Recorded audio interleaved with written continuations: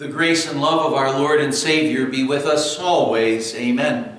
The Word of God we want to consider today is our Old Testament reading for this past Sunday, which was the fifth Sunday after the Epiphany, the worship of the wise men of the infant Jesus. We're looking at Job chapter 7, verses 1 to 7, where Job says, "Does not man have hard service on earth? Are not his days like those of a hired man? Like a slave longing for the evening shadows, or a hired man waiting eagerly for his wages? So I have been allotted months of futility, and nights of misery have been assigned to me. When I lie down, I think, how long before I get up? The night drags on, and I toss till dawn. My body is clothed with worms and scabs. My skin is broken and festering. My days are swifter than a weaver's shuttle, and they come to an end without hope.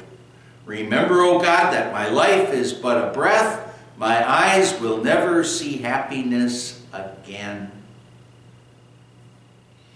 My dear friends in Christ, you'd have to say that Job's book, the book is a strange book, because for some reason Satan was allowed to come into God's presence.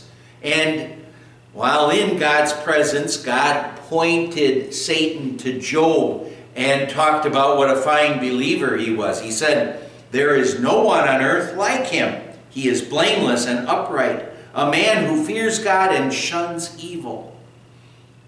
Satan replied to Job about that, and replied to God about Job, and said to him, "God, the only reason that Job is such a fine believer is because you've blessed him so much. He has such great wealth and possessions. He has a large family. He has his health. He has everything."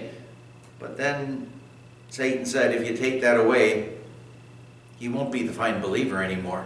And God did give Satan the right to take away all of those blessings that Job had received, but not his life,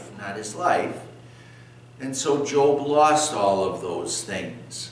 And he lost his possessions, his wealth, his health, and his wife turned against him. His kids, they were killed. His wife turned against him, and his friends, they condemned him. They said that basically the only reason you're suffering now is because you must have committed some sort of a really terrible sin, that now God is so angry with you that he's taking all of those blessings away. Our reading, it's part of Job's response to Eliphaz. And now Eliphaz was one of the friends, that so-called friends that Job had, who ended up kind of turning on him and saying, "Boy, what you need to do is you need to confess whatever the terrible sin is that you've committed, and stop complaining, but start confessing, and then what will happen is that God will remove your suffering." But now that was heartless and totally wrong judging on the part of Eliphaz. And that wrongful judging like that triggered a predictable response from Job, when Job basically asked the question, isn't mortal man's life tough enough without God making it even more miserable? The book of Job is a book that poses a perplexing problem on us that believers often will ask. Believers will often ask the question, why is it that it seems like believers end up suffering so much in this life while those who are unbelievers seem to have everything going their way? They maybe are the more wealthy and the more successful people in this life, maybe. But that question, why does this happen? Well, you look at it, and what it tells us is Job was a righteous man. His faith and his patience are exemplary, and his suffering, it wasn't sent as a punishment from God because of a sin, but as a wholesome chastisement or discipline, a teaching moment for Job in his life and for us as well, a teaching moment to prove and test and purify his faith. In the final analysis, all of Job's sufferings, they really end up serving the glory, the praise, and honor of God himself.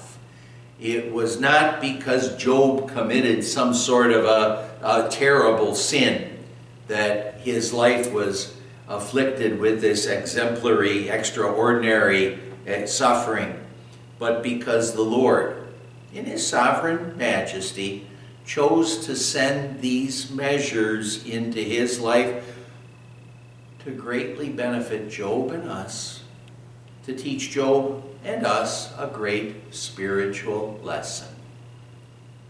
Job asked, "Does not man have hard service on earth? Are not his days like those of a hired man, like a slave longing for the evening shadows, or a hired man waiting eagerly for his wages?" In the opening verses of the book of Job, we're told that Job had been the greatest man among all the people of the East, and now he's this most frail and mortal man with nothing but hard life to face. He was in from an earthly perspective, an absolutely terrible situation. He pictures himself as a slave or a worker with nothing but struggles in this life, and he just wasn't making it. Everything was going wrong. And since the fall into sin, we human beings are frail and weak creatures.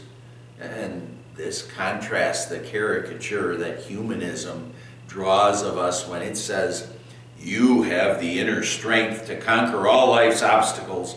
Be courageous and you will rise above it. You have a mind. Figure everything out and trust your reason." Work hard enough, you can get on top. That's kind of what humanism says. But with this kind of human logic, humanism tries to persuade us that we can be the masters of our destiny, the masters of our own fate. But Job says here, "I have been allotted months of futility, and nights of misery have been assigned to me." The effects of sin. We're not the master of our destiny. We can't control our lives or our destiny. The Apostle Paul said, "Sin entered the world through one man, and death through sin, and in this way death came to all men because all sinned." The result of Adam and Eve's sin were painfully evident to Job. Life in this sin-filled world is tough. Have you ever felt like Job did? Well, most likely there are times when you've had sufferings and trials and troubles, but probably nowhere near like what Job ended up going through. He struggled. We struggle at times as well. Maybe a lot of times for that matter. But what gave Job hope and strength was the promises of God. Later in the book, Suffering Job said, "I know that my Redeemer lives, and that in the end he will stand upon the earth. And after my skin has been destroyed, yet in my flesh I will see God. I myself will see him with my own eyes. I and not another, how my heart yearns within me." That's always what gives the Christian hope. Life is tough, but we have Jesus. We have the promises of God. And that means joy even now in our sufferings, and joy forever in heaven. Amen. Let's pray.